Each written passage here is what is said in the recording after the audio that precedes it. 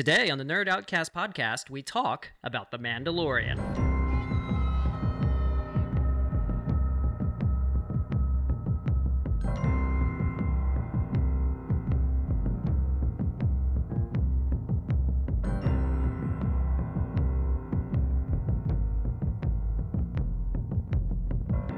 Hello and welcome back. I'm your host, Chris Bashan, and like I mentioned just a moment ago, we are going to talk about Disney Plus's, or Lucas something or rather, The Mandalorian, the hit TV show that is probably the MCU-ification soon of what is Star Wars.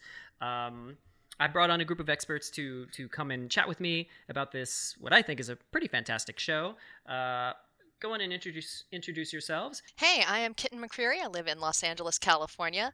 I am an actress out here and voiceover artist. And one of my favorite things about the Star Wars universe is that oftentimes our so-called heroes are kind of douchebags. DJ Fink. I live in Evanston, Illinois, which is just north of the great city of Chicago. And one of my favorite things about Star Wars is just hands down how cool it must be to be a Jedi. I'm Ryan Bond. I'm also from Evanston, Illinois. I work as a digital product manager, and I'm on the board of a sci-fi theater, so I think I've got some cred here. And I think for me, what I liked about Star Wars is the hero's journey and seeing how it gets realized across characters and across all the generations and how they kind of continue to lean in on that as a motif. Hey, I'm Crispy and from Atlanta, and I'm a big fan of Star Wars and have been my entire life, mostly because it looks like science fiction, but it's actually fantasy. And that has allowed for a nice wealth of creativity to come out of this just fantastic universe.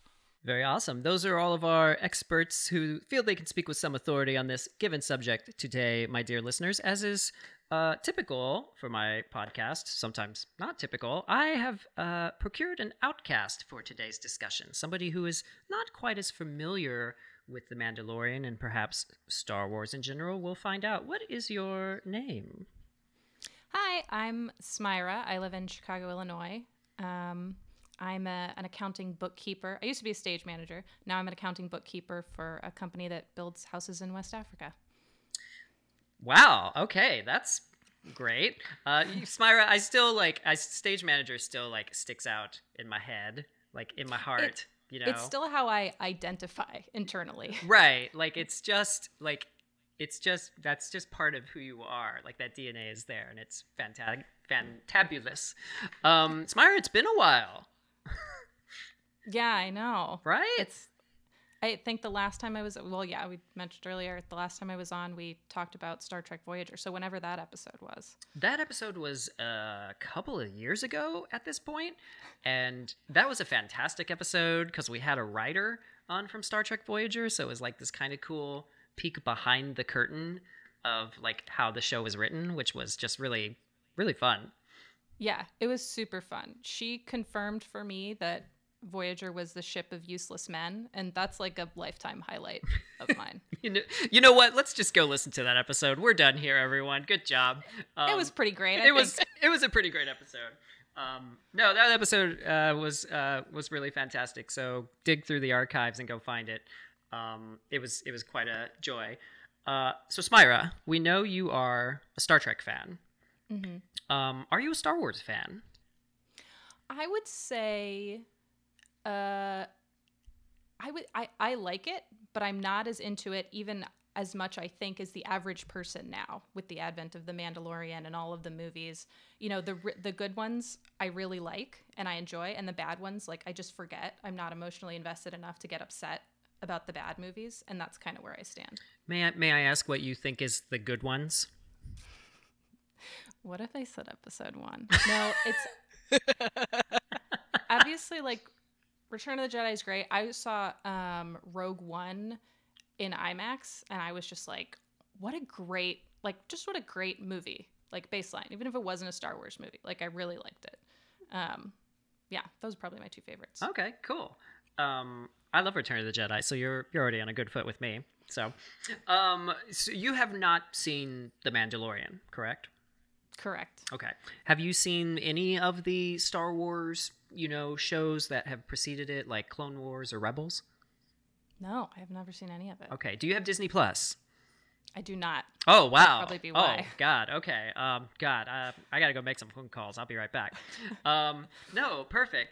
Smyra, then you are definitely someone that we want to talk to. You are the outcast for our show today. So you have what I call the wand of outcast. You are allowed to ask questions and take the discussion wherever you want it to. All of our guests have questions that I sent out beforehand, but if there's anything that you are dying to know, that is all the power that you have that power. So I bequeath that to you. Take it. And in fact, you're host now. I'm going to leave. So what a huge mistake on your part. Let's begin. I do before we begin, I do want to know, Smyra, like, what is your favorite science fiction property? I mean, Star Trek is the obvious answer. There's such a wealth of it, and it's so diverse. If you want like action-y Star Trek, you can get it. If you want really cerebral Star Trek, you can get it. And just come ask me, and I'll tell you what to watch. Very good. But I would say, I don't know if it's a favorite, but it's a sleeper. The series Electric Dreams, which was adaptations of Philip K. Dick novels and short stories. It's amazing. Unbelievably good, and it had everything that I like about science fiction, which is some people's complaint about Star Trek, is that it is too cerebral. It's fundamentally about ideas before character and before plot and before action and before all of those things. And the best versions have a little bit of everything. But that's something that I was just like, this is the height of science fiction for me. Like, what an excellent, product. Awesome. My experts, we're going to make this a two-way street. If at any time you have a question for Smyra, you are by all means allowed to ask it. Just everybody be nice. So awesome. Well, let's dive in, my friends. I'm going to start this off with one of the bigger questions that we had. Does Star Wars work on television? And if so, why and like how? Like why is Star Wars just now coming to television? Like we've had this kind of rich property for so long. If it works now, why does it work now better than, like the Droids cartoon show or whatever came before? I mean, Star Wars television has been a thing for almost 20 years, though. I mean, but I think with Mandalorian, it's being delivered into the public eye specifically because of Disney Plus, right? Because we live in a streaming age, that it made it accessible. And I think The Mandalorian just came out at a right place, right time. One, to expand the universe in a way to connect the old fans and new fans together. But also, this is the first time we've had a live-action experience that has stood on its own. Like, you can count all the spin-off movies and other experiences, but this one felt like a complete thing. And, Favreau and Filoni being at the core of that, and Kathleen Kennedy, they came to it with just honesty and openness. They made a show that they knew that they would want to watch, and in turn, I think that allowed a show that a lot of other people wanted to watch. And I think those are big factors as to why this works.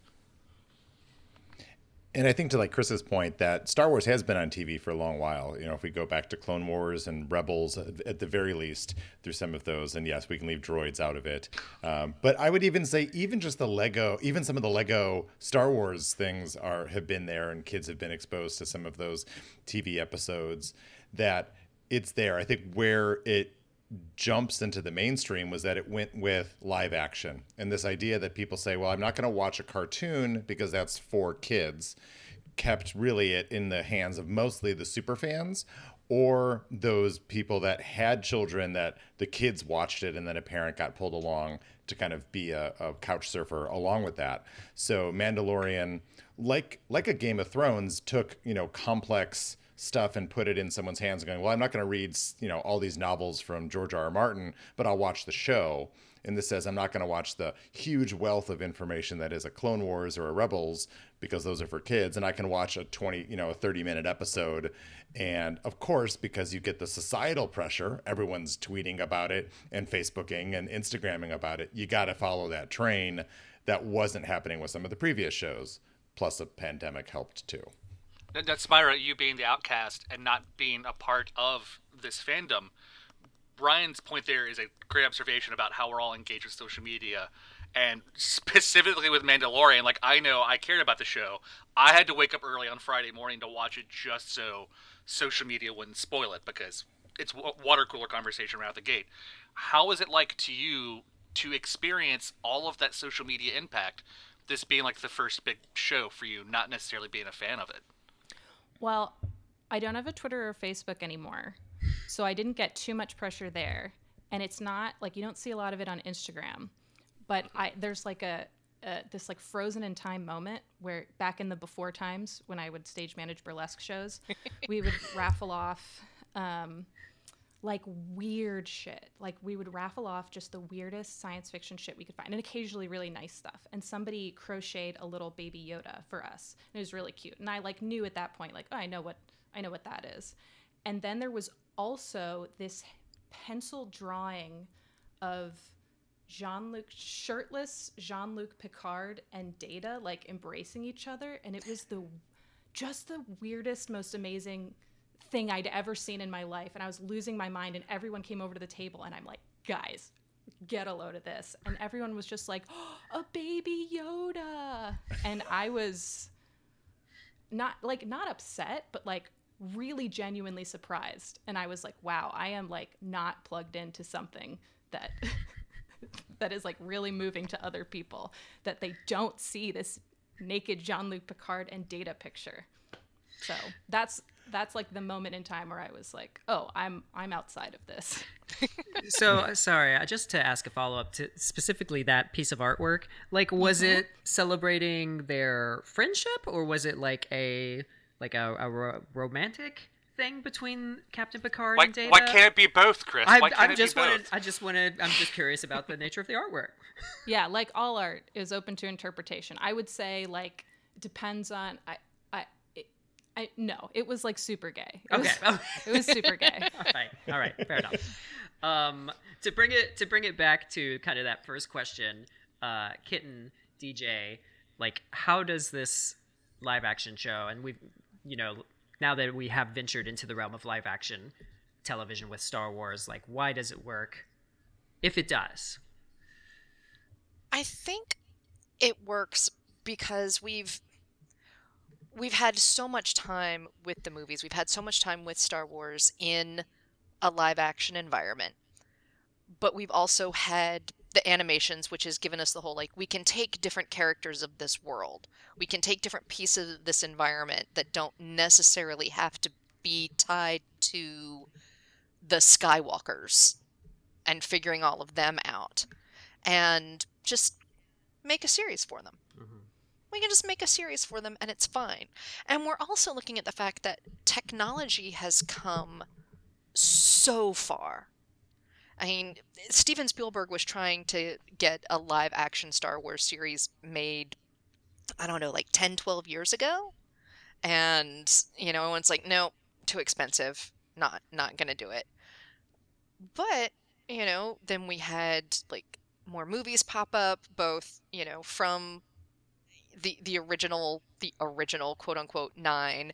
Then we had the spin-offs of Rogue One and all of that. And that just sort of proved to the networks and to Disney specifically after they bought all the Star Wars properties and Lucasfilms that there's a market for this. So they can put money into this, they can get it made, and they'll make that money back. And, as previously mentioned, with the advent of everything on streaming services now, Disney Plus really came up and commodified, being like, hey, we're going to have this thing that we charge people extra money for. And Mandalorian was specifically set up to be one of their anchor pieces. One of their pieces to be like, you know what? The moms and dads out there might not pay an extra however much a month just to have all of the Disney princess movies at their fingertips over and over again. We need to give them something else. We need to give something that adults with an income are willing to pay for. Because children don't have an income. Children aren't buying Disney Plus. The adults are. So that to me, I think, is the funniest part of this whole thing, because it's like ultimately the driver for what makes this work is corporate greed, knowing that you've got, parents out there who were raised on Star Wars and the books and the terrible Ewok movies and all the Lego things, and they can bilk the kids that are going to be coming up and watching all the stuff on the streaming service anyway. I mean, don't get me wrong. I'm grateful that all these things came together. You've got the technology aspect, the knowing that you've got an audience that's begging for this material from kind of the original source materials of all that. You've got a guy who has proven his bona fides with the animated shows, who can step in. You've got the guy who essentially launched the Marvel Cinematic Universe, who's interested in doing this too because he's a fan. So all these things come together at the right time with a little bit of corporate greed, from the House of Mouse, and we have this amazing product that there's going to be a Star Wars TV show. Absolutely. How much do you need me to give you? I mean, that's what it comes down to. And so it's funny how, if this were something that we're launching every Friday on ABC, for example, I don't think it would be as popular. And it probably also wouldn't be as good, because Disney Plus being like a streaming platform, like it's a direct money in, product out. Like they're not relying on advertisers to fund these things. They're relying on a subscriber base to do this. They're relying on marketing for all of the tchotchkes that are going to come out of it. So, they're there for that. And of course, Disney is going to further commodify that with, Star Wars World at Disneyland and Disney World and all of that. So if you had one of your major networks, your ABC or NBC or whoever else making this, they would not be funneling as much money into it. And I think we have to acknowledge that a large part of what makes this work, what makes a Star Wars universe work as a live show, is the technology that's gone into building these worlds. Shooting this on a stage that is a full surround green screen, and then it's not even green screen. It's not a green screen. Right. But have you seen the special on the volume? Have you seen that special on the gallery yet? I have not. Okay, so I apologize for interrupting, but I want to put a little button on that. It's not green screen. It's just an LED space. All the walls are LED, the ceiling's LED, and a lot of what you see on the show, there's very few true practical effects. There are very few set pieces that are built. They line everything up in a way where the camera sees the focus all the time. And where it shifts, the background moves. They can do dynamic lighting on the fly and things like that. If you haven't watched the gallery specials, I actually just watched them in preparation for our recording. If nothing else, watch the episode on the volume, and the technology on that'll blow you away. It's because of Jon Favreau specifically, to DJ's point, that we have the technology. His work on Jungle Book led to this. His work on Iron Man, and then more specifically, The Lion King. All three of those pieces came together into what create the technology. You're right, because that technology drives the reality. And I think that's why it works in flesh and blood, even though most of it isn't, because everything, us watching at home, it looks tactile. You can go out and touch and interact with every single thing that you're seeing, at least in your mind. And then when you go back and realize how much of it really wasn't, it's really astounding. Well, and I think they flipped the script, right? Because Lucas, when he originally had his version of the TV show, and there is a pilot that's floating out there that you can see, they were trying to go really big, really busy, really crowded, full sets, whatever. Every episode 15 years ago was going to be a $15 million, crazy episode per cost. And they're like, this just can't be, right? It can't be a $300 million per season show. And so instead they come up with the volume, and they come up with, now not only do they, like Lucasfilm, invent so much new technology, right? So now other shows can start to make use of this. They actually fold it back in on itself, so it's a much more intimate show. Yes, there are broader landscapes and you see a lot of that, but really it's a lot of close angle, close conversation. It doesn't really have the grandeur of the movies through some of that. So they're using that space to its fullest to kind of be in that particular way. And that's what I think is so fascinating about that technology, that they said, well, Lucas had the right idea, but let's just flip the script. The intimacy of the production and the presentation, I think, are bold. And what they did with The Mandalorian, it's rare that you can actually say this honestly, but they literally have changed the television and movie industry with this show from a They technical have. aspect. And Jon Favreau has done a couple of interviews where God. he talks about the fact that like they're constantly inviting other producers and other companies in Come look to at it. see what they do. He's like, we don't want to keep this a secret. We don't want to hold other productions back. We want everybody out there who's making entertainment to have access to as many of these tools as possible. And I think to about the build shows these that are things. coming, right? Like Lord of the Rings has a show coming, and you've got Wheel of Time with Robert Jordan. Some huge, huge shows that, like, I'd like them to finish their shows. And if they spend so much money on big sets and big, expensive, on location things, maybe things like the volume will be able to get us some of those things without breaking the bank for future other shows too. Yeah, I have a question. For you guys who are fans, presumably have been fans for a long time.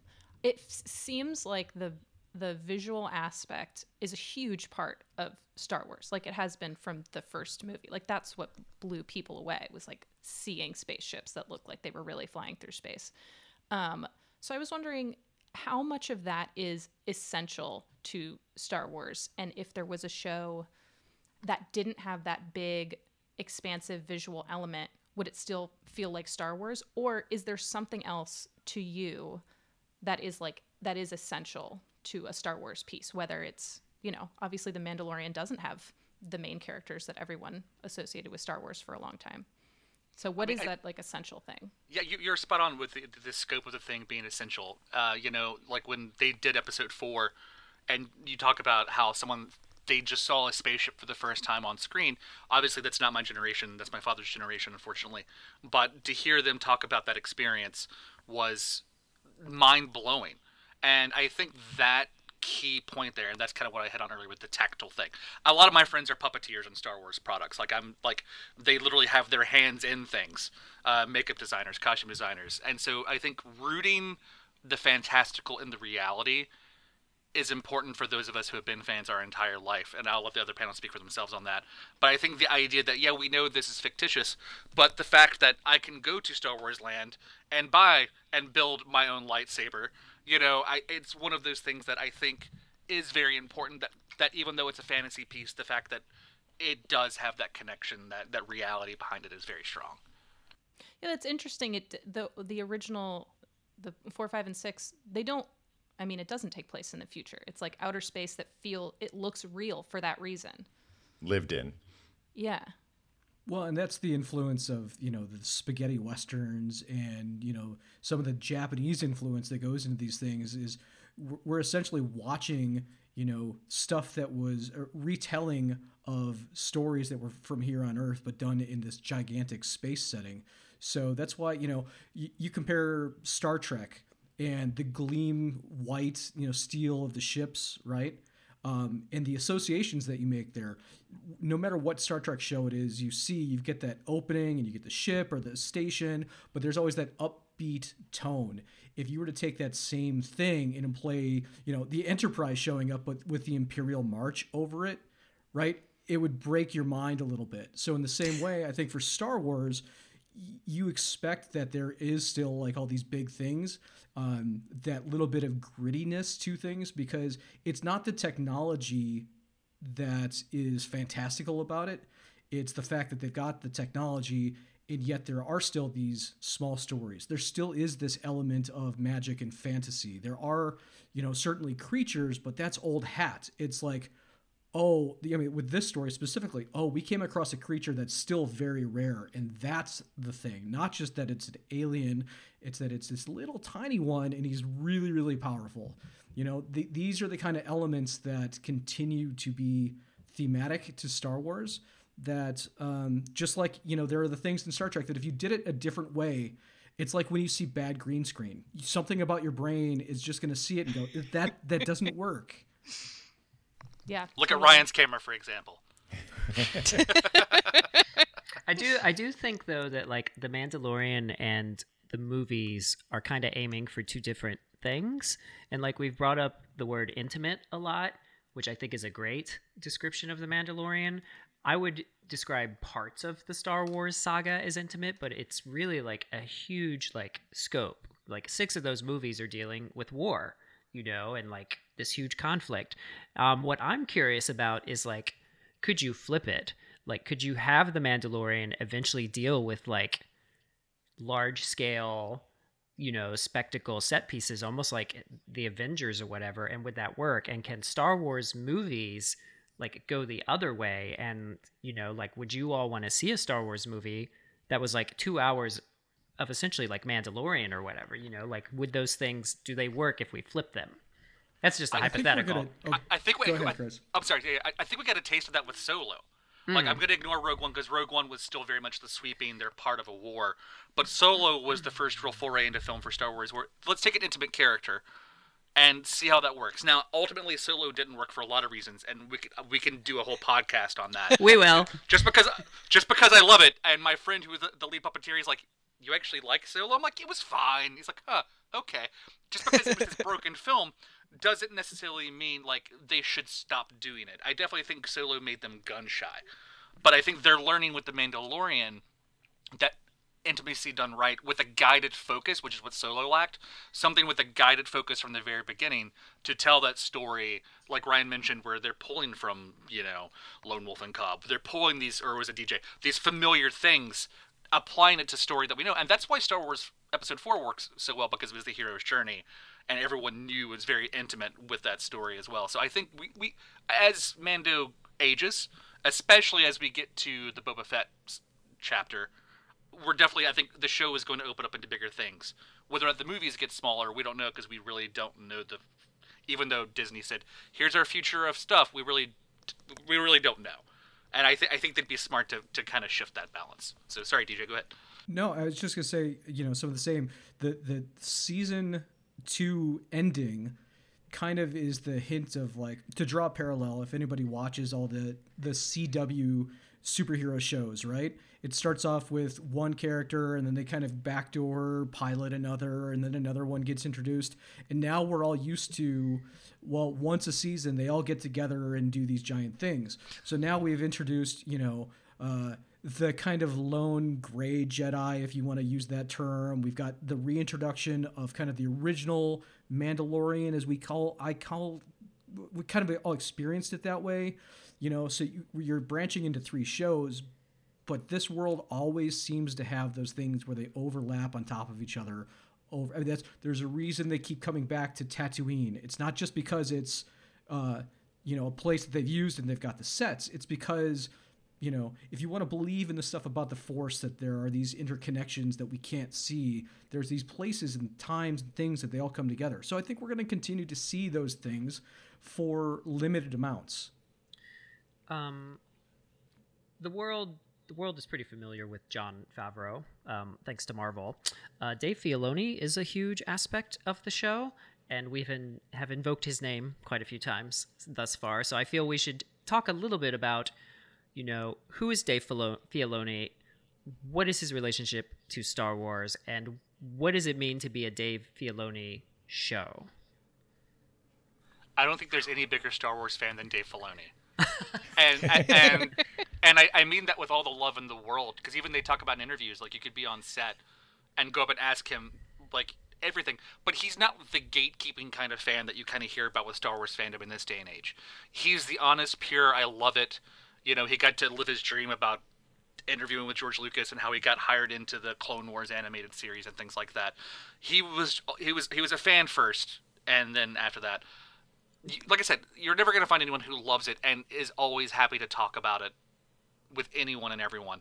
And his passion and his love, combined with Favreau well, is why this show works as well. I'm going to uplift this show and not put down on the product. That's something that's my goal here. But I think specifically one thing that they do really, really well is that they treat all these storylines honestly. And that's one thing that Filoni, even you go back to Star Wars, you go back to Rebels. The ending of Rebels, to this day, Rebels, I will say this, Rebels, for a cartoon show, has 2 of my absolute favorite lightsaber fights in the entire Star Wars franchise. But that's because, again, Filoni understood the honesty of everything, and he definitely takes that approach into everything that he touches. So I think him being a fan helps with that honesty.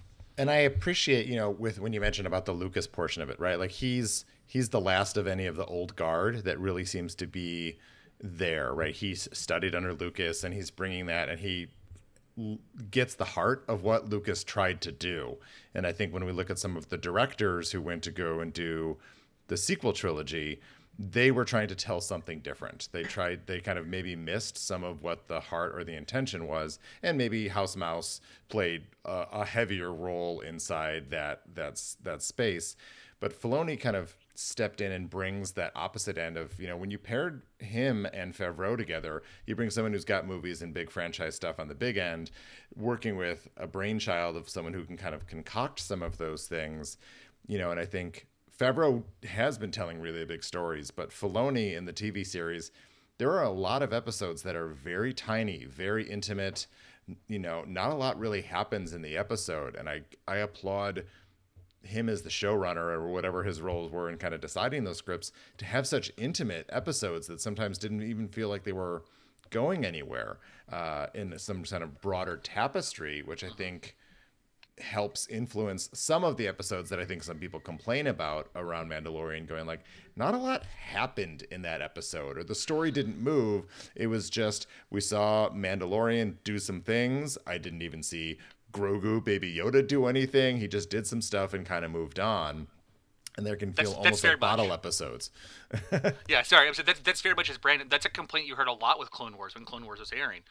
These episodes, nothing happened. Why did I watch? Like, that's why Clone Wars didn't really take off very well, because he took those times, and as a creator as well, it's important to let your characters and the story breathe and kind of grow on its own, have it feel organic, but when you're making television, that doesn't necessarily translate as well. So spot on to your point there, Ryan. Some people, like even in the first season, we only had 8-9 episodes in the first season.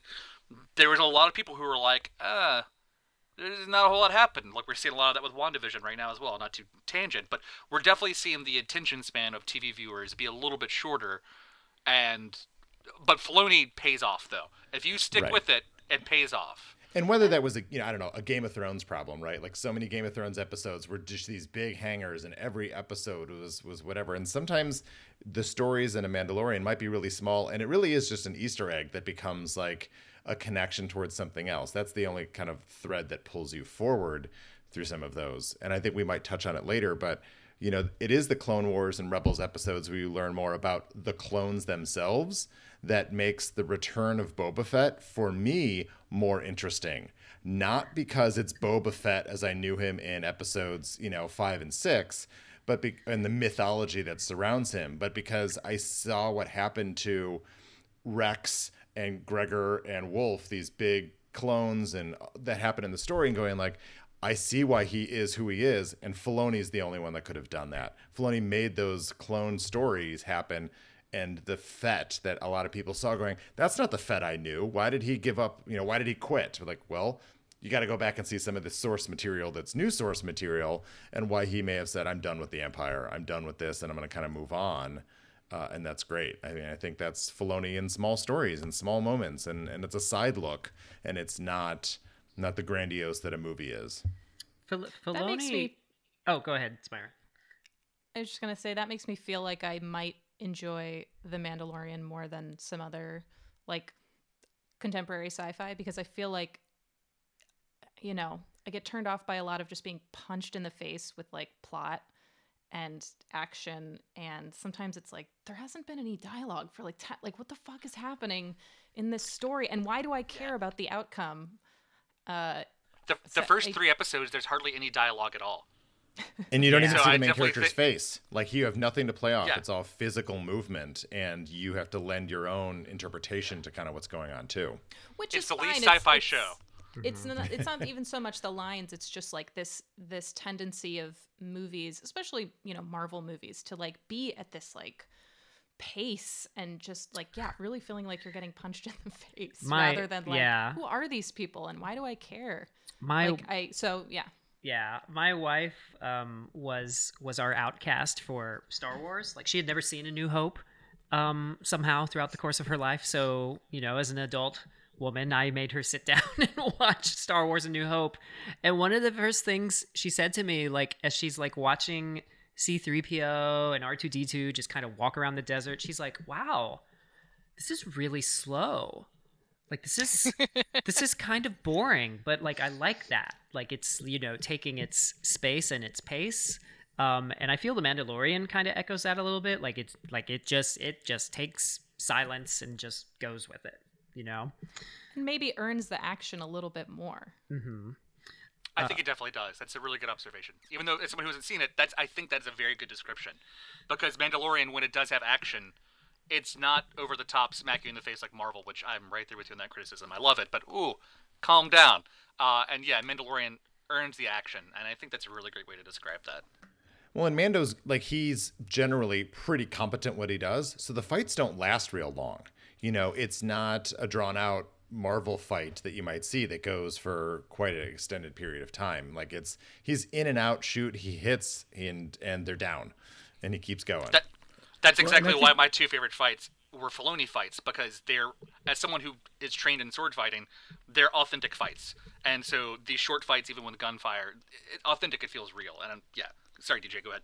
No, I was gonna say, because you know I'm such a big comic book fan that I can appreciate that sometimes the reason comic books were have really long fights is because they needed to draw so many panels to get the dialogue in. So that's where the movie side of that comes from. Whereas, you know, especially something like The Mandalorian, which we've been waiting for this kind of side story from Star Wars dealing with, you know, mostly, at least for me for a long time, was just the books and the things. So there's often, you just have to read chapter after chapter after chapter before you get that payoff. And I think there's some translation of that to the small screen for us here, where it's like, let's really advance the story, the fighting and the wizards and all the stuff that, you know, they kind of throw into the fantasy aspect. That will come, but the driving the narrative home is one of the things that really makes it work.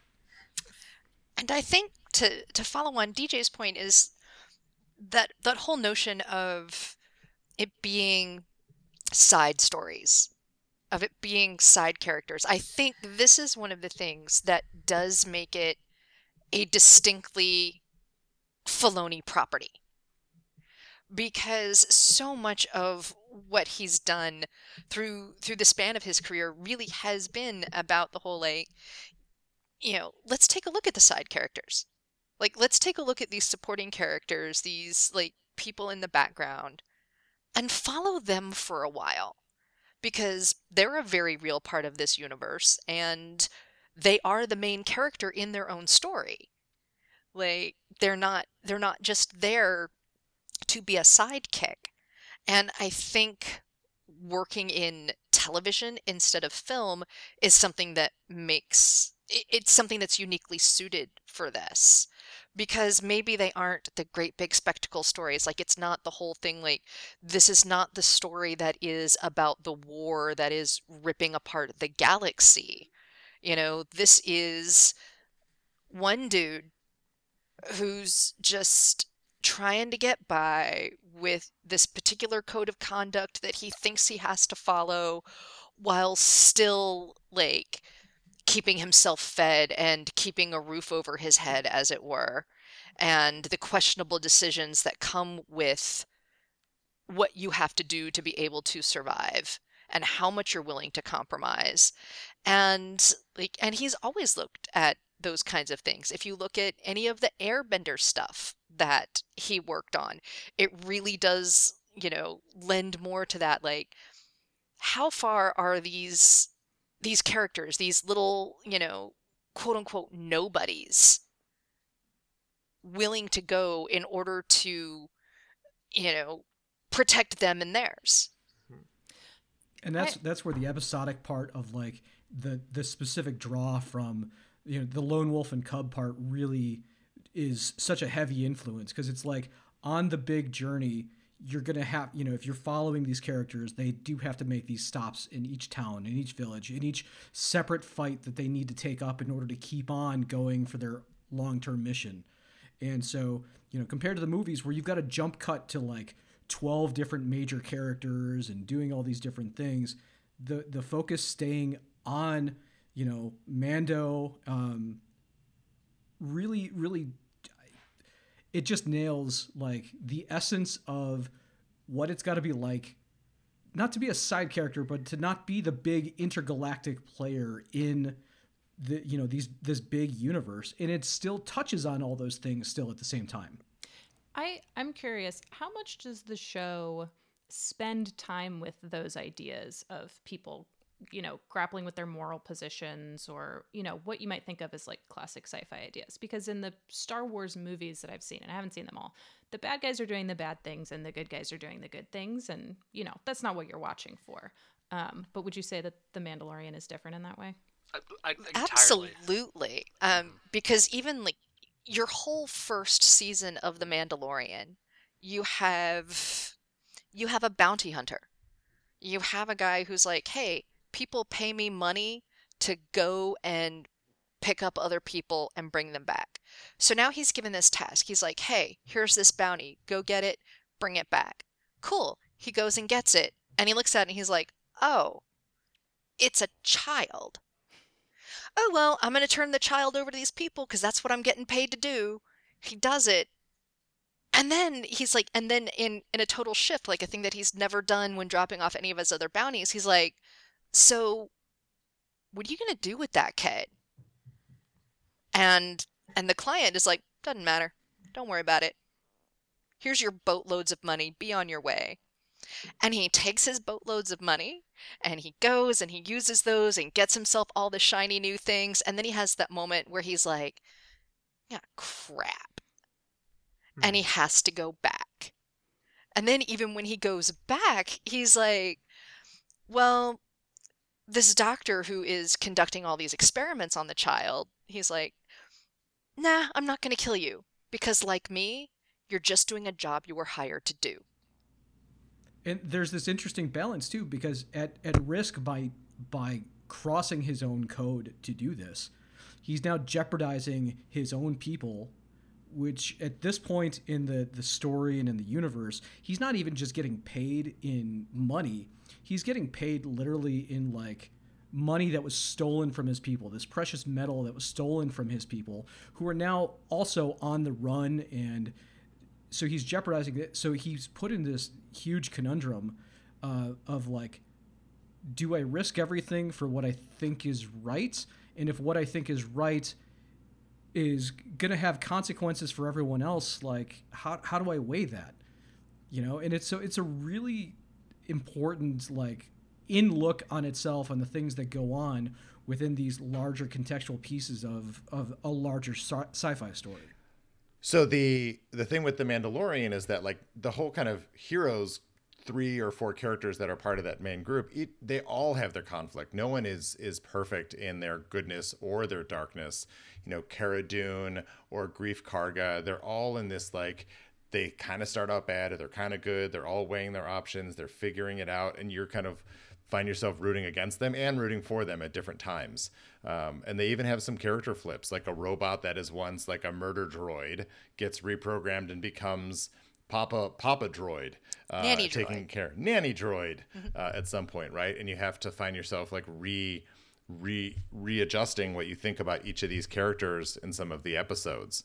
And then sometimes they jump around and come back at times later and you go, well, what's happened to that person in that interim?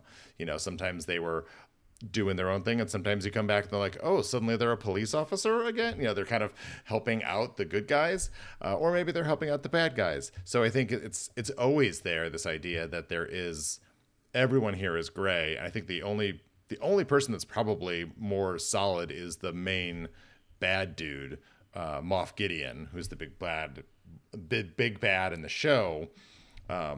And even if we talk about like Ahsoka Tano, who's another kind of fan favorite that comes back, I would even say that she's kind of course, gray in terms of where she's at. Like, is she doing something good? Is she doing something bad? Is she going against her own decisions? Like, no one's like the Luke character here. No one's like, they're perfect. They're great. There's no Wesley Crusher here, right? There's none of that kind of, who is getting objectively through. evil.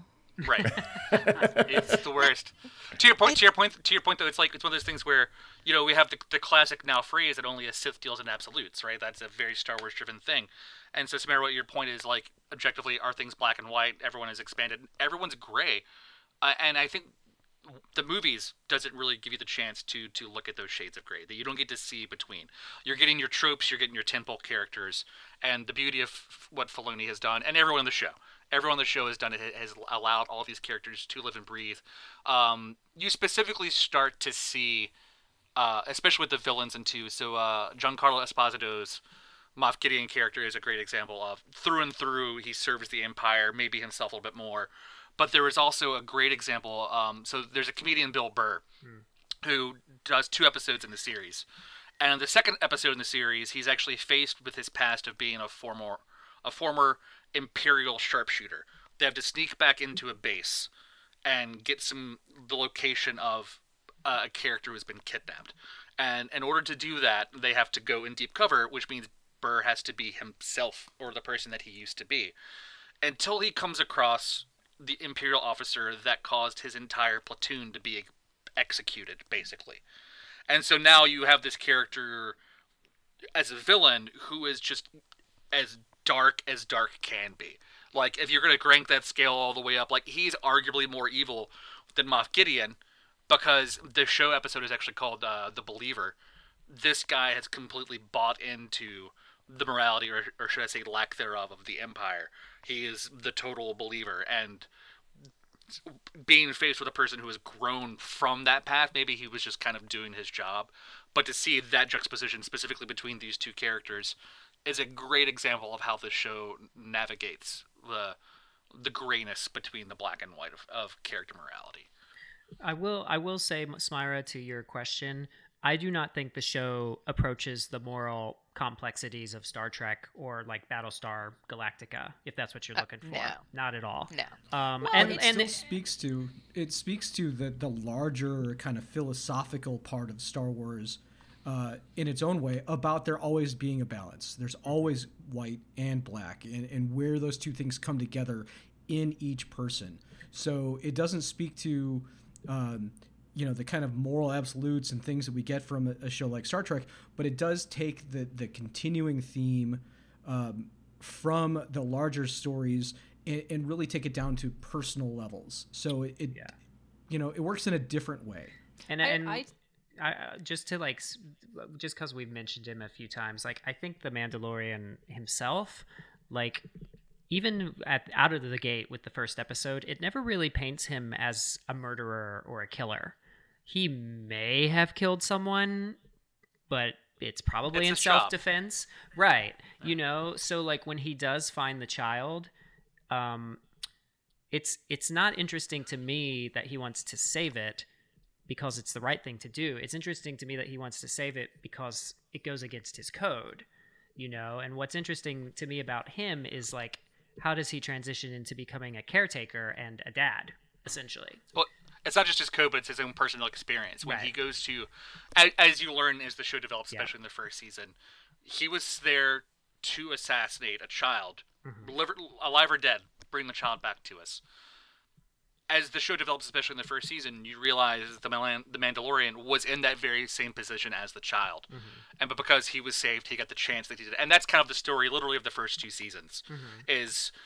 Grogu, Baby Yoda, follows a very similar journey to what the Mandalorian did in his youth, and they kind of touch on that a little bit. And clearly he has never killed a child, which is great, because we don't want to spend time with somebody who kills children. Exactly.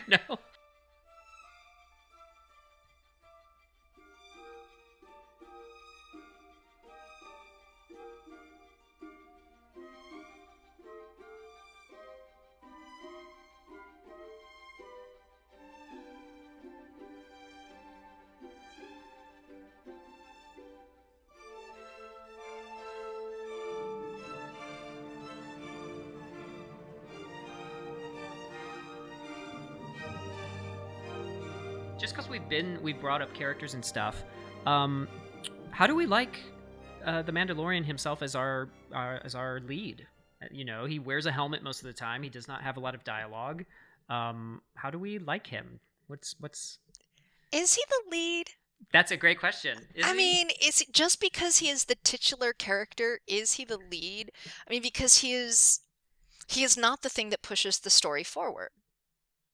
Okay, so then this whole thing, like, I mean, it's a side quest. So, you're looking at Grogu, you're looking at the child. The entire thing is about get the kid, take the kid to the place, realize that's not the right place, get the kid back, go and meet all of these other people along the way, and each episode becomes about, it's about Cara Dune's story. It's about IG-88's story. It's, it's never the Mandalorian story. I see where you're going, but I would still argue that to a point where, even though you have those side stories with Cara Dune and IG-88, those stories never make up the full episode's plot. Unfortunately, those character stories are almost always kind of what you consider the B plot, even though they're very important. I would weight them exactly the same because these characters are so well developed. And I think that speaks to volumes of how you have this ensemble without necessarily having to have a dedicated. You don't even really get the ensemble fully until season 2. Because the first episode is like, oh, here's Grief Karga's episode, here's Cara Dune's episode. They're in the episode. They're a part of the story. They even may be a catalyst, but at the end of the day, you still start and finish with the Mandalorian and Grogu. And even there's a moment in season 2 where you don't have Grogu for a couple of episodes. You're right, though, because the driving force is still get the kid. But would that driving force be as strong without the Mandalorian? Like, could we still have this exact same story if it wasn't through the helmeted viewpoint of this guy? And while I don't necessarily love the character, I do think that he is still a focal point of the show, and deservedly so.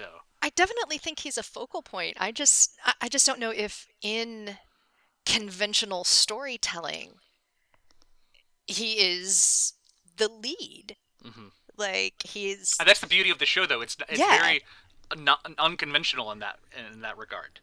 Well, it's like a video game, right? Like in a video game, oftentimes the main character you see through their eyes, right? Like they kind of are a bit of a shell. So he is definitely more shell-ish, a stand-in until later, right? You really don't care a lot about his story. Mostly it's just, is Grogu or other people going to be impacted by his history at inflection points throughout a particular episode? And it's not probably till the end of season 2 where now you're like, well, now this is his story, right? Now he's ready to start taking charge because he no longer has his ward. He now is put into a couple of compromising choices he needs to make next. And now you're like, now I want to see what Din does. What is, Din Djarin, the fallen Mandalorian, man without a kid, going to do now through any of that? But it's interesting, right? It is a cast. It's a cast of characters that are in this particular place. Hey, Smyra, before we go too far, how much spoilery do you care for us to get? You can spoil it. Star Wars is like, I'm not emotionally invested in that way. I thought you were going to be like, I'm not going to watch it, guys. It's fine. No, I think I probably will, but it's fine. You can spoil it. Okay. I just wanted to double check. Knowing that, I will still dance around spoilers until someone else says something, because this is not me as a Star Wars fan. This is me as a creator of content. You owe it to yourself, if you're going to give it a watch, to at least see how the writers meant to present it to you. Sure. Yeah. And if you do like it, don't like it at the end of the day, so be it. But yeah, I'm not going to speak for everyone else here, but I'm still going to dance around until someone else pops that bubble for you. I think a few bubbles have already been popped. Yeah, exactly. I think we're also looking at the fact that, like, if anyone who's listening to this podcast, listeners, you're on your own. I'm here for Smyra here. I'm here for Smyra. Guys, the other thing is, I won't remember any of it. That's where I get stuck in. I wish my brain fine. could do that. I'm so envious. Yeah. So IG-11, because it's not IG-88. Oh, right. Sorry. IG-11. I kind of looked at it as like, which characters did I like that were new characters, and which characters did I like that were returning characters? Because we get both of those things, right? So I wanted to see what was new inside there. For me, in season 1, IG-11 stole it as like the main, just fun, interesting character kind of switch, who's voiced by Taika Waititi. So he brings some of that fun to that experience, and I think there's a couple good turns there. But I also appreciate the grayness that was Cara Dune from the first season that was inside there, and I thought, as kind of new characters that were introduced, those two just kind of stuck out to me for kind of new ones. but I do find myself wondering, and like in thinking about, do I like the Mandalorian as a character? And the fact of it is, like, I don't care. Yeah. I'm not that invested in him. And my main interest in later seasons really has significantly less to do with the whole idea of like, well, what's gonna happen now with Din, with the Mandalorian, and I'm kind of, a little bit more interested now of like, okay, what happens with like all of the other Mandalorians that he's crossed paths with now? What's gonna happen with, the dark saber? What's gonna happen with Bo-Katan? Because I really feel like season 2 wrapped up with the whole like whatever happens next for Din is intrinsically tied to her, and I will always want to see more of Katie Sackhoff in anything, anywhere, ever. And I Here, was here. and I was so didn't excited know that Katie Sackhoff was in it. Katie Yeah, Sackhoff is in a very unique and she's position also too. she's also the voice of Bo-Katan in the animated series. Yeah, So they brought her like, character from CG to Flesh and Blood, which they did that in Rogue One as well. mhm. With Forrest Whitaker's character, he also came from Clone Wars, and so Dave Filoni has a good course history of, you were the actor on the show. Let's you want to come on and be live action, and it was huge. Yeah, Like when they cast Katie Sackhoff, I was like, oh, I know what character she's gonna be. right, and it's good because she didn't think she was going to get the job. Yeah. She thought it was going to go to like some big name person like Scarlett Johansson or someone like that who has large, like, The draw. because somehow she doesn't think Battlestar Galactica was huge. But yeah, she's done a couple of interviews in which she talks about the fact that like she didn't think she was going to get it, and when she sat down with Jon Favreau and he's like, so she thought she was being punked. Yep.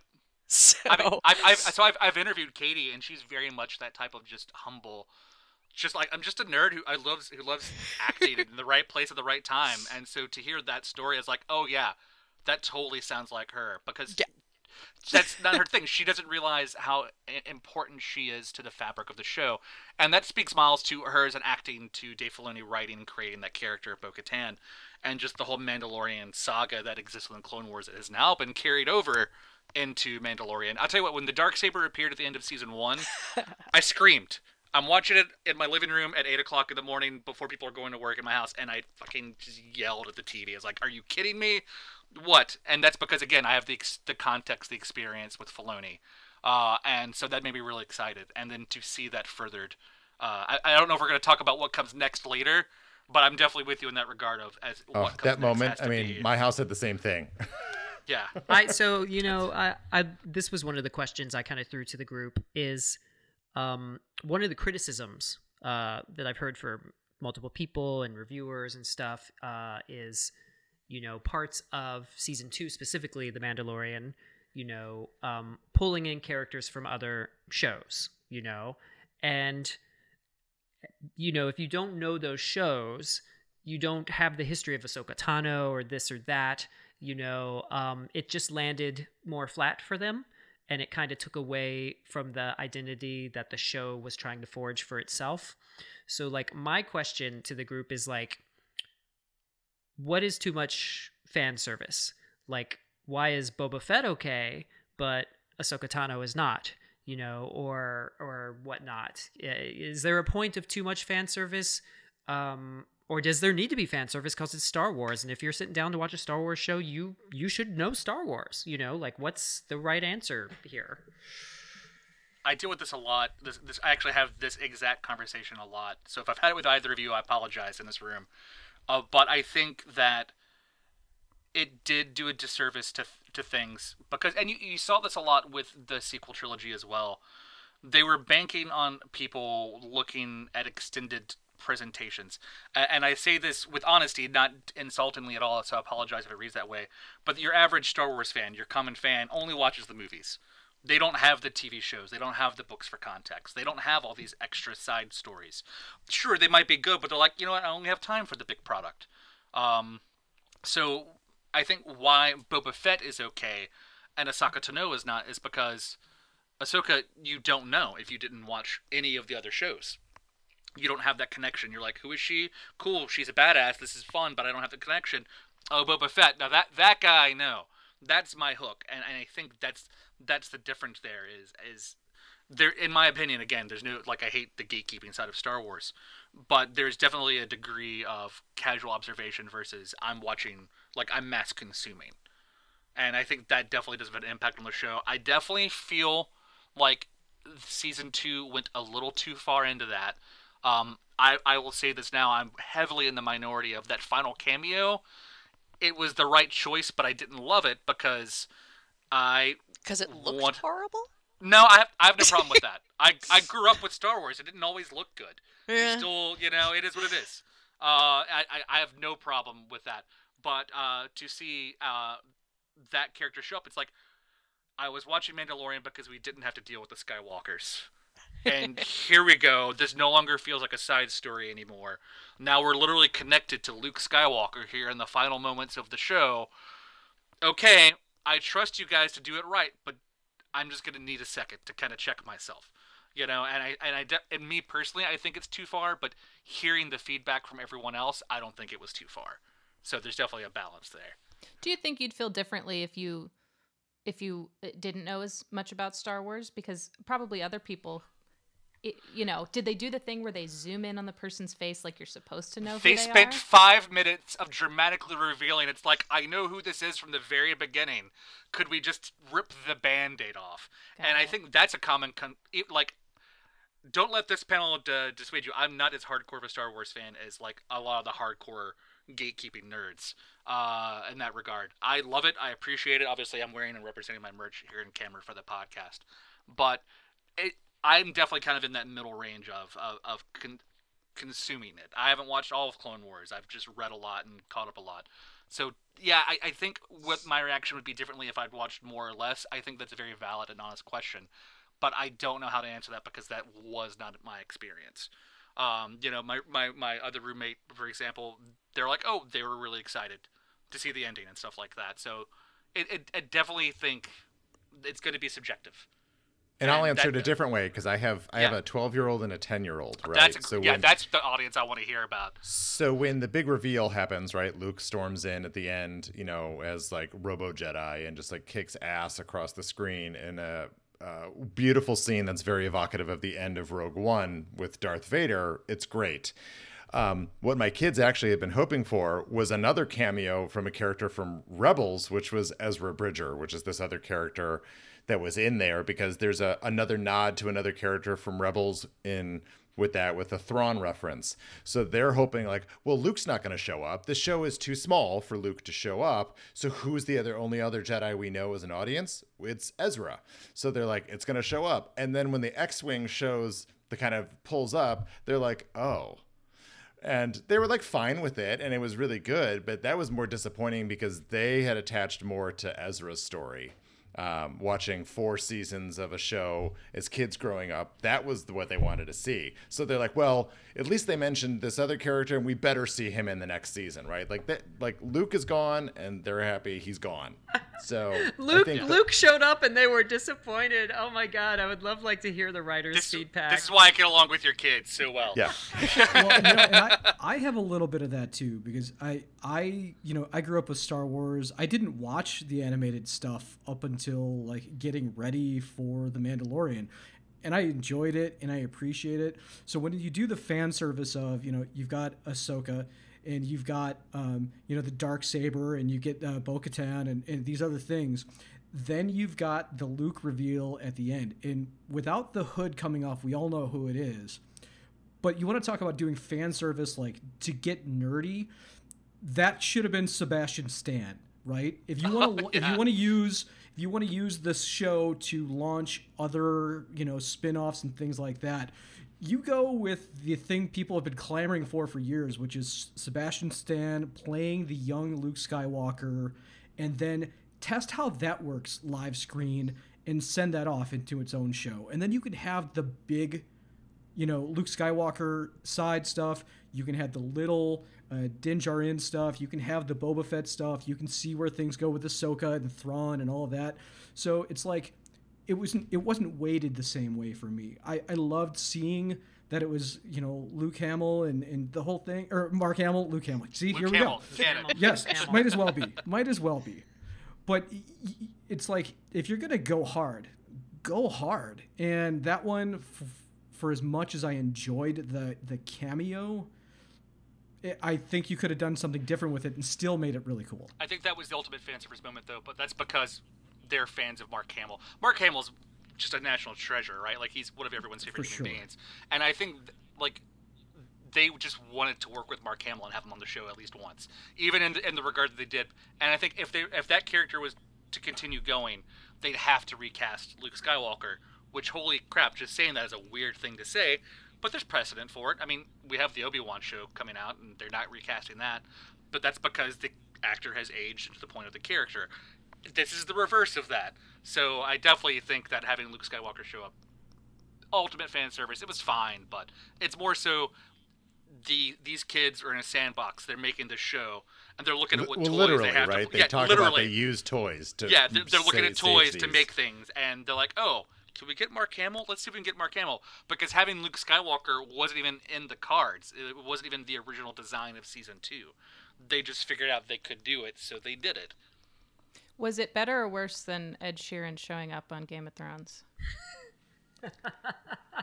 Is there Ooh. anything worse I than think- Ed Sheeran? yeah. I showing had no up on I Game had of no Thrones? problem with that, even though it took me out of the moment. I'm that nerd that, like, I'm a huge Muppet nerd, and so anytime I see a human being in a Muppet show, I'm like, oh, I know this famous person, so, like, I'm used to that. But man, the fan clap back on Ed Sheeran is rough, isn't it? So I didn't know what he looked like, and I didn't know, like, I think I knew I would know that name, but I was like, why did this random extra get this, like, big close-up, and then he sang a song, and I, like, waited for him to do something, and he didn't, and I was like, that was a really weird choice. I was in your camp. that- I was in your camp, Smyra. I saw that episode. I did not know who Ed Sheeran was, and I was like, wow, good for this day player to, like, be Right. upgraded on for set. him. Totally. Like, good for him. That Rupert Grint looking guy really has a good Then voice. I found It's out like who it was. I was Josh like, oh. Groban on Ally McBeal. Yeah, but then take that experience and apply it to, like, when Ahsoka shows up. You know, it's like the exact things. Like, who's this person getting all this screen time? I don't know this person. And meanwhile, the person next to you is freaking out positively or negatively. You know, so that is what Season 2. I'm not gonna say it's filled to the brim with that, but, like, compare Season 1 and Season 2. Season 1 hardly had any of that. Season 2 definitely turned that up. It turned it up, but I do feel it's like I understand the point, but the Mandalorian, like, part of the DNA of the show is he goes somewhere and he meets, like, guest character for that episode, you know? So, like, in that regards, Ahsoka totally works, and Bo-Katan and Timothy Oliphant, that's what I'm gonna call him, I don't remember his name, you know, like, they all work in that regards. Yeah, I don't know, it's just criticisms I've heard that I was, I mean, and Yes. I recognize the idea that if you are someone who has not seen any of the animated work, so maybe Bo-Katan and Ahsoka Tano don't mean anything to you, I get that maybe you aren't as excited as the person sitting next to you who recognizes them. But, you know, if you're mad about seeing this badass show up who you don't recognize, why weren't you mad about Cara Dune? Exactly.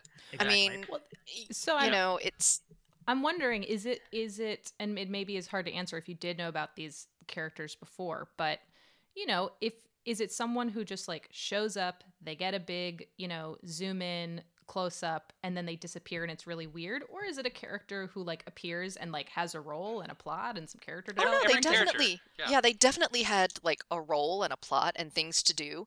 And they're also things that are introduced in such a way where you're looking at it and being like, why are people freaking out so much about this? You can look it up. You Yeah, can I- do Other than, like, the- your Fall. research, Right. Yeah. like, But also and other be than like, the sweeps weeks that we might have grown up with, right? Like on this special episode, George Clooney shows up. Right. Every one of the people that shows up, whether you love it or hate it, they have their own story that is clearly not related to the A story, and they are clearly passing through. Whereas I think some of the other times in other shows past, if someone shows up, you're like, ooh, that's a famous person, they're playing that character, and then they go away. Like their character doesn't have any more role. And you're all like, there's clearly a bigger universe here. This character has a story. Either I will learn about it in the show or I need to go to Wikipedia and look it up. And you can choose to be frustrated by that or not. But Star Or Wars don't look it has up. a long or don't look it Right. up, right? Right. Star Wars has a long history of like lines that are throwaway lines that allude to a bigger universe that don't amount to anything unless you're a very tiny author that works for Del Rey Publishing and want to write a 20-page short story and an anthology of characters in the back of the cantina on Tatooine. Be my guest. But that was a lot of what these things were, and a lot of name dropping. And so for the fans that liked it, it's good. For the fans that, I do think, to Chris's point, it did feel a little forced. It was a little brimmy to one of those. And you could feel, just like some of the stuff that happened in like Star Trek Discovery with Michelle Yeoh's character in this past season, you could feel the spin-offs happening as they were right in front of you. You're like, this is either going to, and then all of a sudden, I think it was probably days after the couple of some of these episodes when Disney does their big summit and they say, look, we've got 7 new Star Wars shows for you. Deal with it. And you're like, now I see why that episode did the test. Now I see why that happened. Because if it wasn't ready, then they might, if everyone said on that character, maybe they might have pushed the show off 6 months or a year if it was really a bad reception, to DJ's point about Sebastian Stan or Luke Skywalker the early years. And to DJ's point, corporate greed.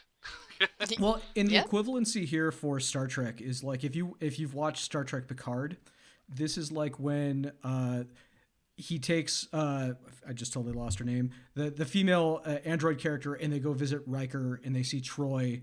Issa, yeah. Yeah, and then they're there for an episode. You get a little bit of like, hey, what's happened to these people since then? And then they disappear, and then you get a little bit more like at the end, just as that little teaser of like, hey, look who's back. Totally. Picard was fan And then they service to announced the new max. Riker spinoff. It very much was.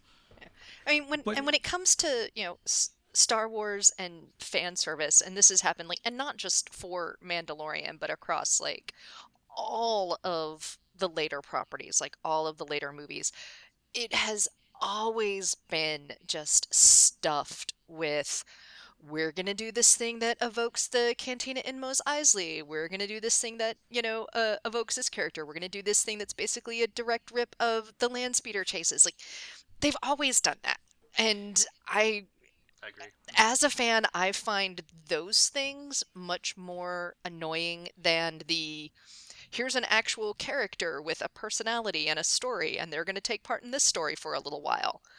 Like, I find all those little, refreshing. like, sprinkled nods, because if it was one of those, like, oh, this is just a slow passing thing in the background that maybe you didn't even notice as a little Easter egg for people who are super dedicated, great. But the times that they're like, remember the cantina? Huh? All those wacky aliens? People love that cantina. Let's take a look at that cantina. Like, Yeah. that That It's- bugs seems me. When the Easter egg becomes the focus, it's no longer an Easter egg. Right.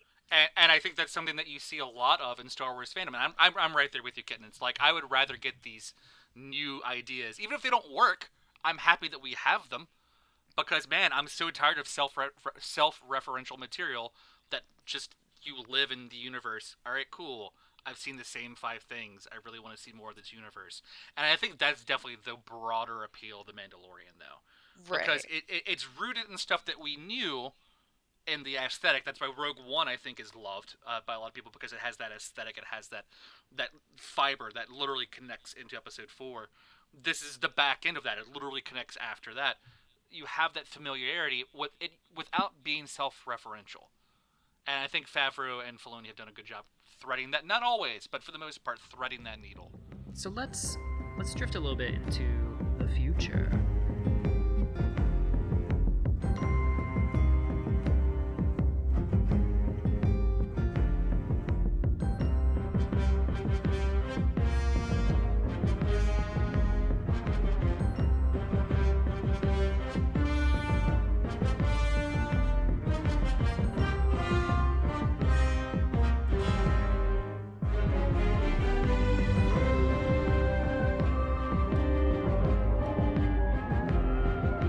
So as we know, there's going to be a ton of Star Wars content. I think, Ryan, you mentioned 7 different shows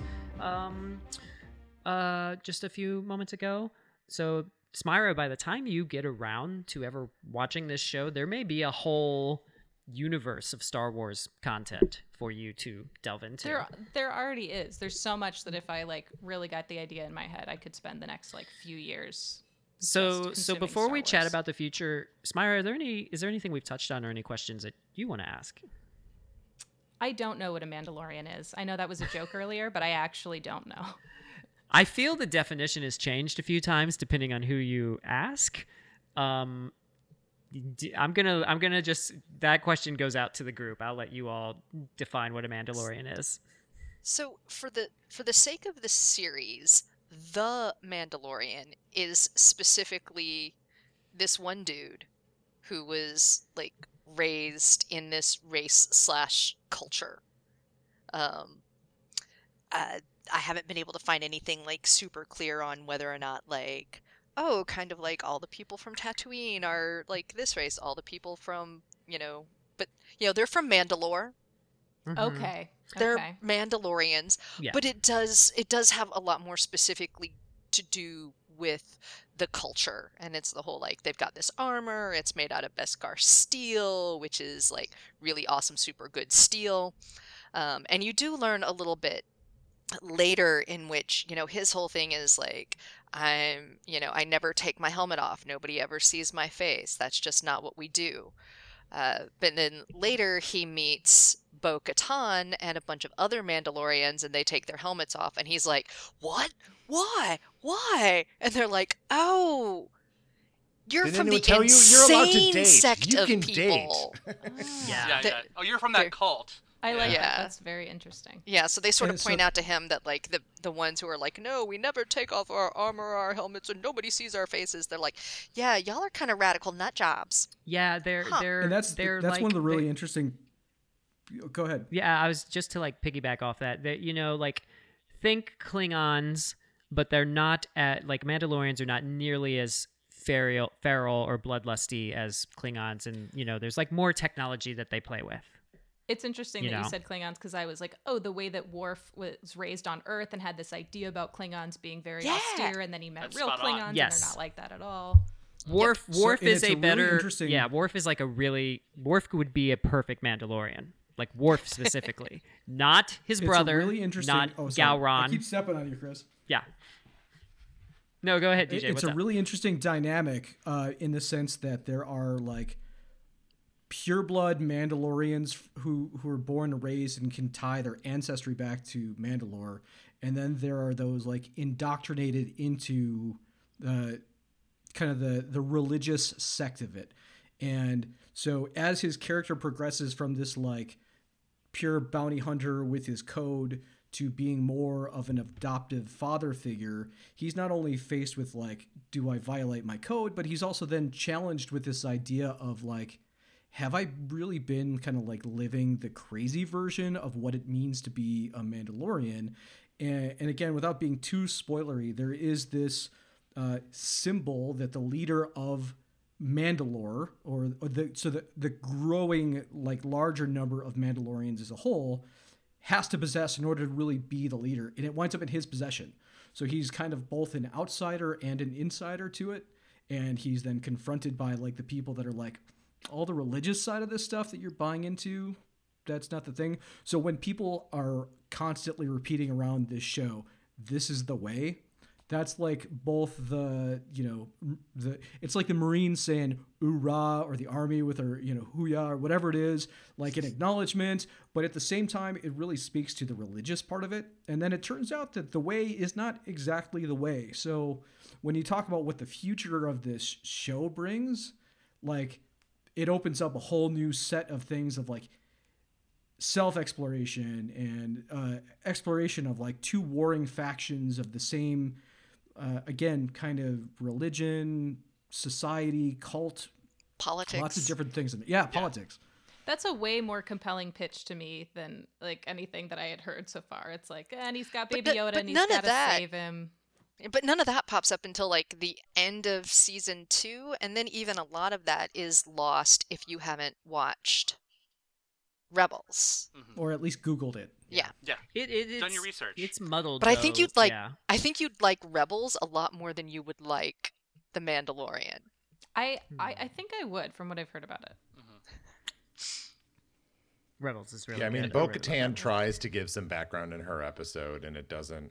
It's very quick. It's very rushed. It's very back of the baseball card of like, let me tell you what this is, and then you're gonna run. Yeah, but I think that's also like a detriment. I love the short runtime for these episodes, and they do a lot historically with their 30-minute runtime. But moments like that, they really don't have time to expand on. And the finale, like maybe the finale should have been a little bit longer. Maybe they could have balanced a little bit more. Because you're right, Ryan. Like they just kind of tease, like, oh wow, we're gonna have to handle that next season, aren't we? And I think that is where the show's gonna have to go. Like Kitten kind of touched on that earlier in our recording.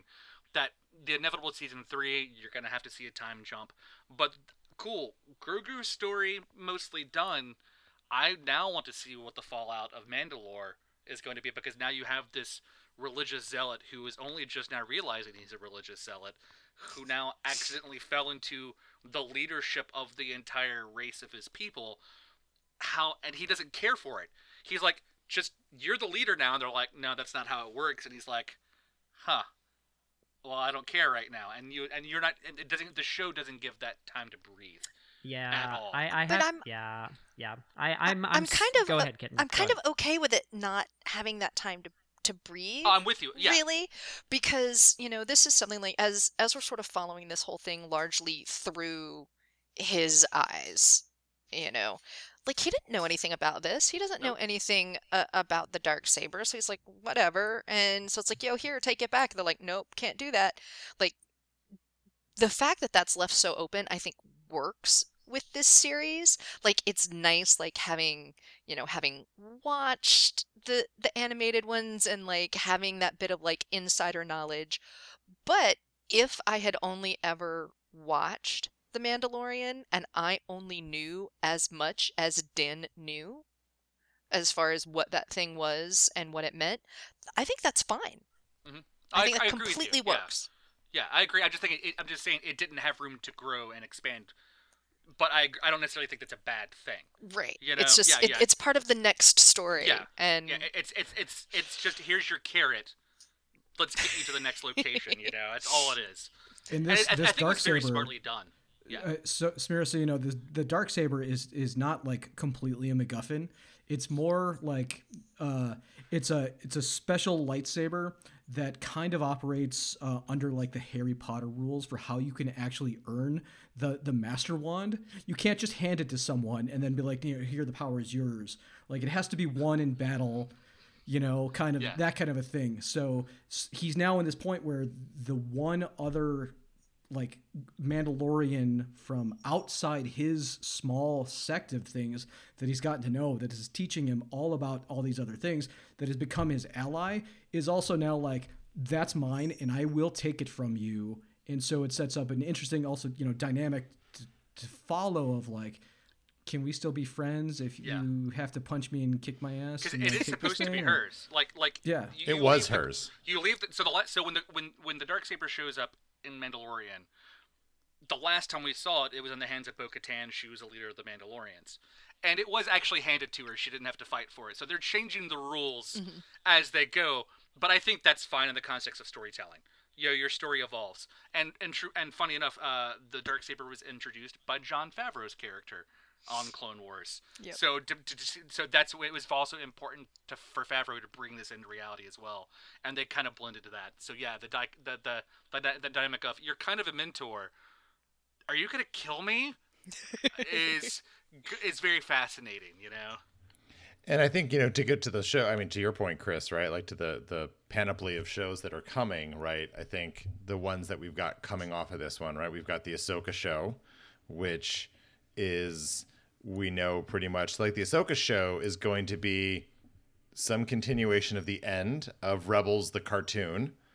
And the main one or two characters from that show that were on a quest to find some characters intersect with this show, and we don't know exactly where it is yet. They're going to have To find what? Such a To find cliffhanger. what? No. We'll never know. We'll never He's back know. now, I Oh, he's think. back. Oh He's back. no! He's back now. I'm back. All right. So those characters from Rebels are leaving, right? Ahsoka and probably Sabine Wren are on this quest to find all of this, and their story intersects with Mando's story in season 2, we don't know exactly chronologically where they intersect specifically yet, how long she's been on her quest or what she has or not found with Thrawn. But that's the one that fans have been yelling about for years, that they wanted to see the end of Rebels. So like Ahsoka is the continuation of that story.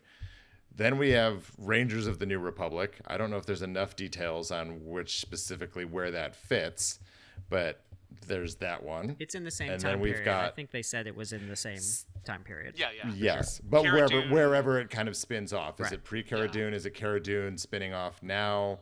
I'm assuming it's her and the Rangers spinning off, because there's a couple lines that are thrown away in season 2 about her leading up a group of people for the fledgling New Republic again. And then you have the Book of Boba Fett, which is the next one. So I think you have 3 shows in this time period. Plus you have Star Wars Andor, which is going to be a prequel to Rogue One. Yep. That is coming out. You have Star Wars Acolyte, which is a TV show set in the new High Republic, which is 200 years before the prequels. And then you've got Star Wars Bad Batch, which is an animated series that should show the origins of Ming-Na Wen's character. And continue the Bad Batch story. And continue the Bad Batch that were introduced in Clone Wars Season 7. Yeah. And then you've got Star Wars Visions, which is another series of animated stuff, and Star Wars Droids. Like, that's all Star Wars. And Obi-Wan. And Obi-Wan. I forgot Obi-Wan. Yeah. I mean, Disney realized... A lot of people, and I think I've been in a lot of the Star Wars podcasts with you guys here, I think for all the sequel trilogy at least, there's been debate as to whether or not was Disney good for Star Wars. And I will stand firm in the belief that mediocre Star Wars is still better than no Star Wars at all. And the fact that Disney's like, yeah, you know what? We've got all this money. Here it is. And I think that harkens back to a previous question is like, is there too much Star Wars now? Or will there be too much Star Wars 5 years from now? I don't know, but I'm excited to see it either way. You know, and the beauty of all of these things that you rattled off there was, holy crap, I forgot how many there were. God, yeah. And If they get the cadence right, if they get the release Yeah. schedule right so that we can kind of absorb it and not be inundated, I think is definitely going to hinge on that for sure. The point that I want to make, though, before we move on real quick, is that there's so much stuff, which, one, amazing, good for them, but it all doesn't have to be for me. It all doesn't have to be for you. There's so much variance now in the product that I think all of it, it's impossible for it to be for any one person now. Like, it's everyone's product now, and I hope that they take the care needed to get everyone to the table. You know, not enough of this fighting between Star Wars fans.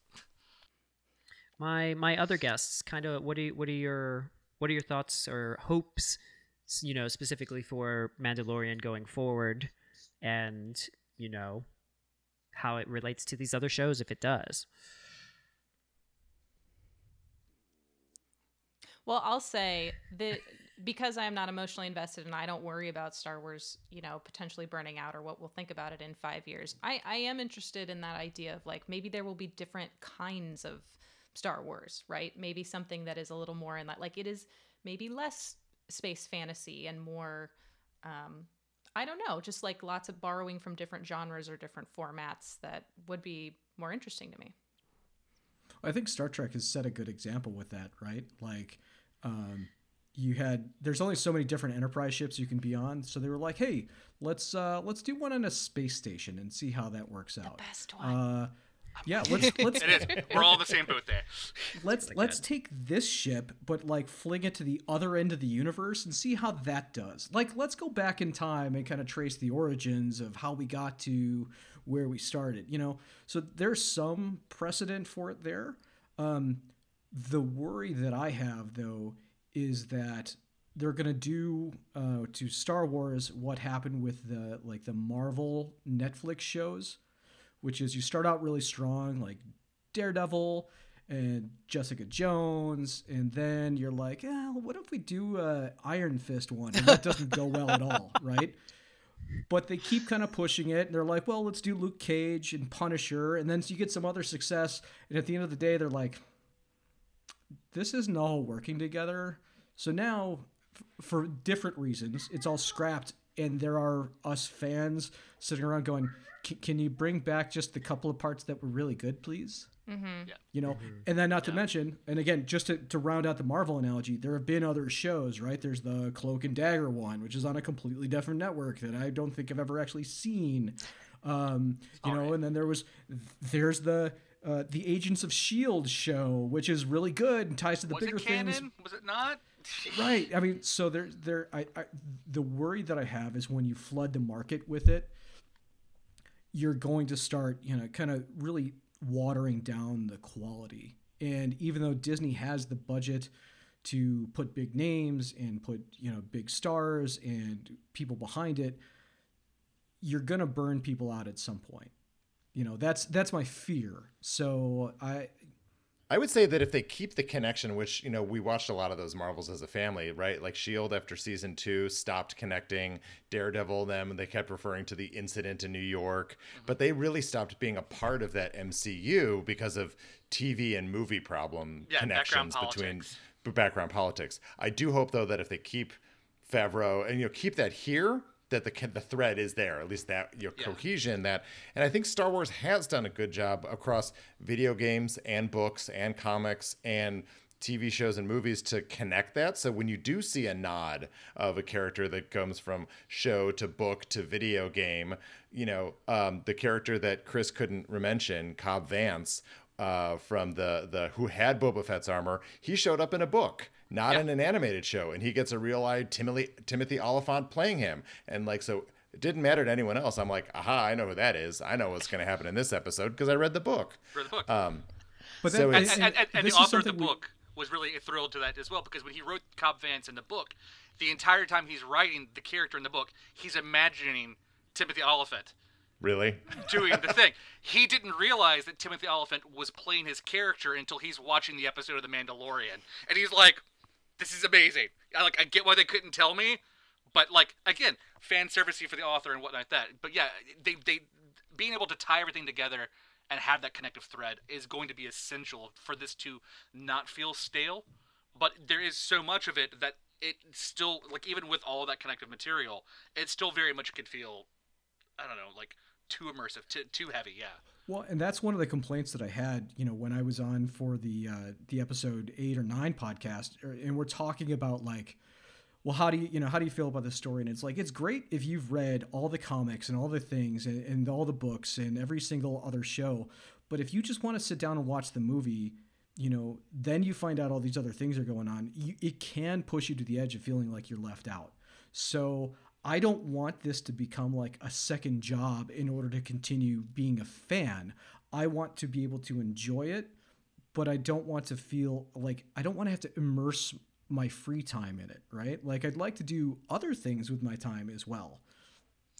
I think looking at so many other properties that are going to be coming out, it's way too early in the game to call whether or not this is going to be a good thing or a bad thing, because there is the potential that it's just going to be too much, and they're going to put too much effort into tying all of these things together. So to DJ's point, like, you can't enjoy one thing without having watched the other. Like, you know, there's a lot of things that have crossover episodes, no matter what you're looking at, that you're like, wait, I don't watch that other series, so this episode is missing things.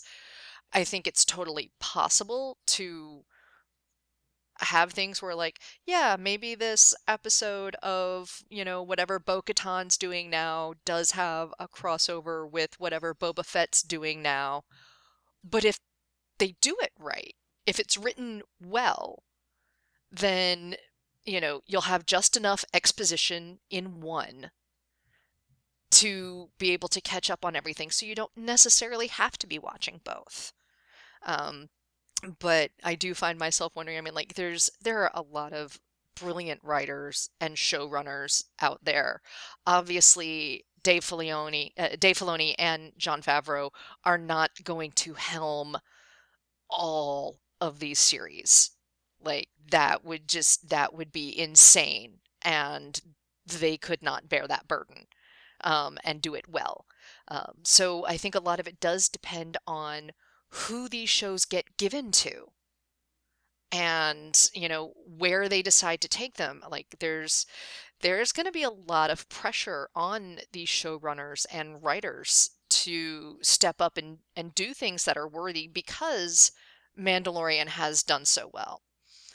But I also see Disney very much taking an approach to be like, it's a shotgun approach.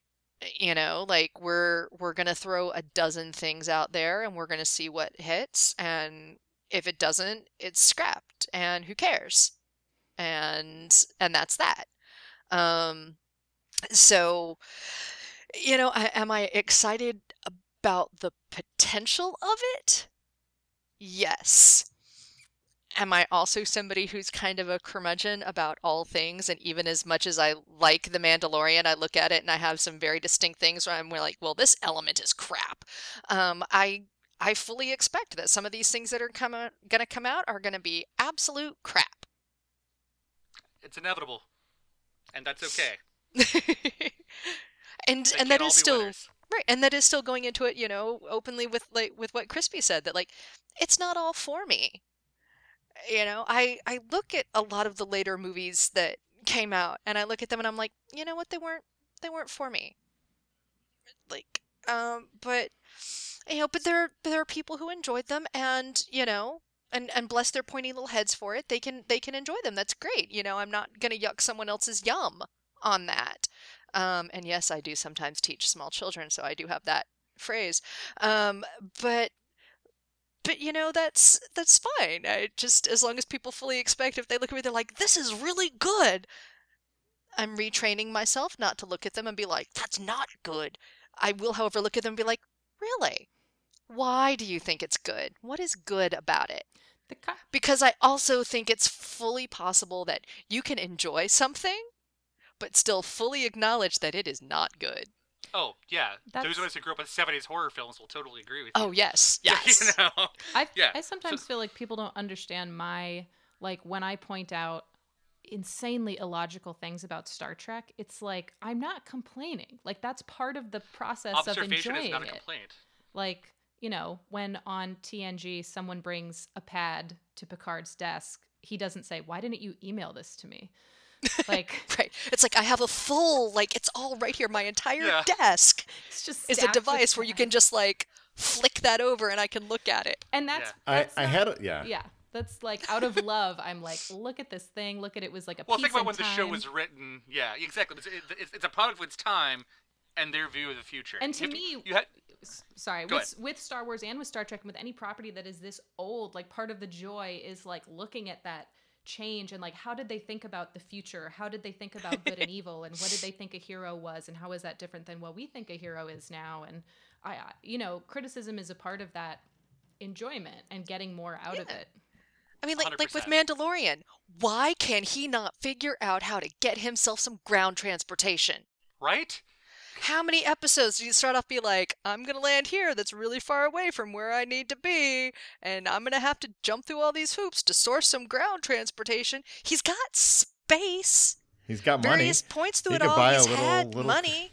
People have offered him. They've been straight up like, here, take this. Nah. Dude.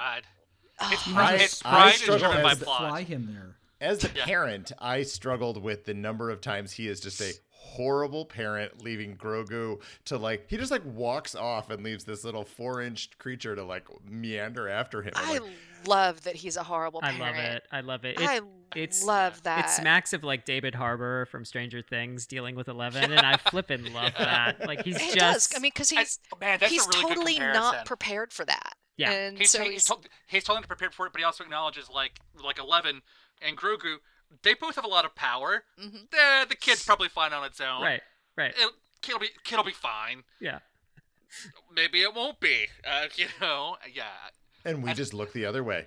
Yeah. Yep. That is one of the things I worry about going forward, specifically with the Mandalorian. Like, I love the relationship between Grogu and Mando, and we, spoiler alert, we are losing Grogu for some time.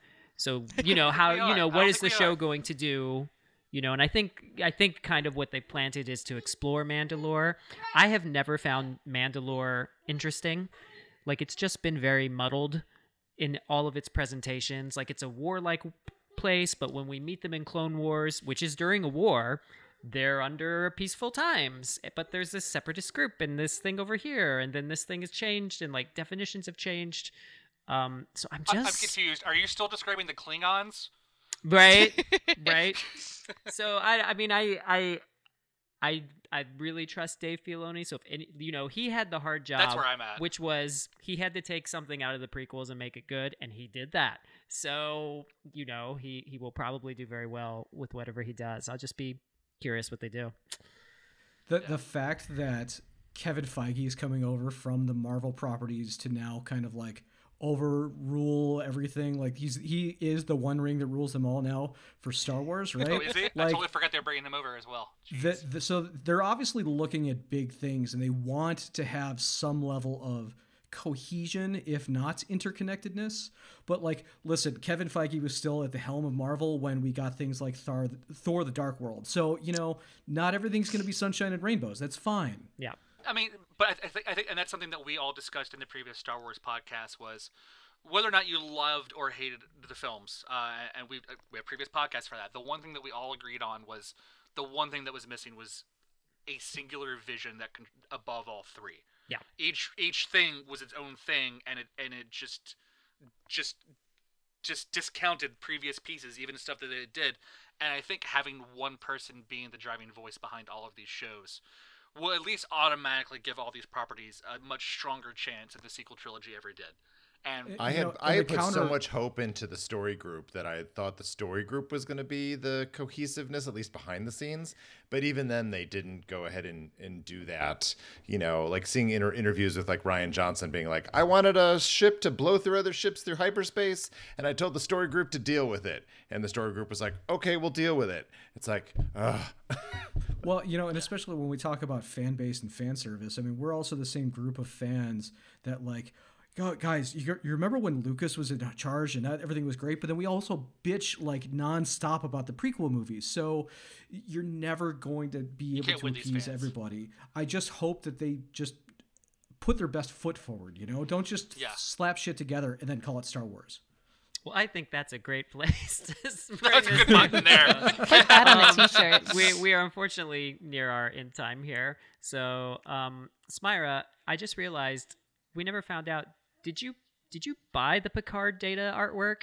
Did you win it as the prize? No, we had to raffle, and I wasn't allowed to enter the raffle. Okay, and I don't think the person who won it was happy about it. Okay, I'm not sure where we landed on that, so I really wanted to check in. That's a fault with that person. Yeah, I agree. Let's just acknowledge that. If you give us a name, don't ask us if that art shows up. That's all we're going to say. Well, Smyra, hopefully at some point you will give The Mandalorian a watch. Yeah, I think I will after great. this. And I mean, yeah, it's like the stuff about the him being in a small sect of a larger religion that is actually, not identical to what he like. That is interesting to me. And I know that's something that comes way at the end, but maybe that means it's moving in a direction of, interesting stories like that. And they're 30-minute episodes, maybe a little bit longer. You're not talking about an hour-long stuff. Like, you can chew through one or two of them in a night, and it's not a big deal. Yeah. That's true. Gone are the 22-episode, hour-long seasons of Star Trek. Here are the 20 to 30-minute, 10-episode series of the modern era, and I am so much thankful for it. Yeah. Yeah. So let's bring our Mandalorian discussion to a close for now. Let's go around real quick and just kind of pimp whatever you got coming out. If there's any projects that you're working on, Kitten, let's start with you. Where can people find and follow you and all sorts of stuff? Oh, goodness, stalkers of the world, come to me. I have a YouTube channel that I'm really lazy about. I think if you do a YouTube search for Kitten McCreary, you'll find some stuff. I did make a short film kind of early on in the pandemic that is part of sheltershorts.com that was put together in an effort to raise money for World Kitchen, which was great. But pandemic life, so I don't have a lot going on right now except COVID-19, which is why we are recording remotely. Woo! DJ, what about you, my friend? I'm not an actor, theater, interesting person whatsoever. I'm just hanging out in my garage right now. So, Where can we I've buy got your no- like sloughed off skin cells? You don't want that. I just go to his pasty. garbage. I mean, hold on. Very good. Ryan, what about you?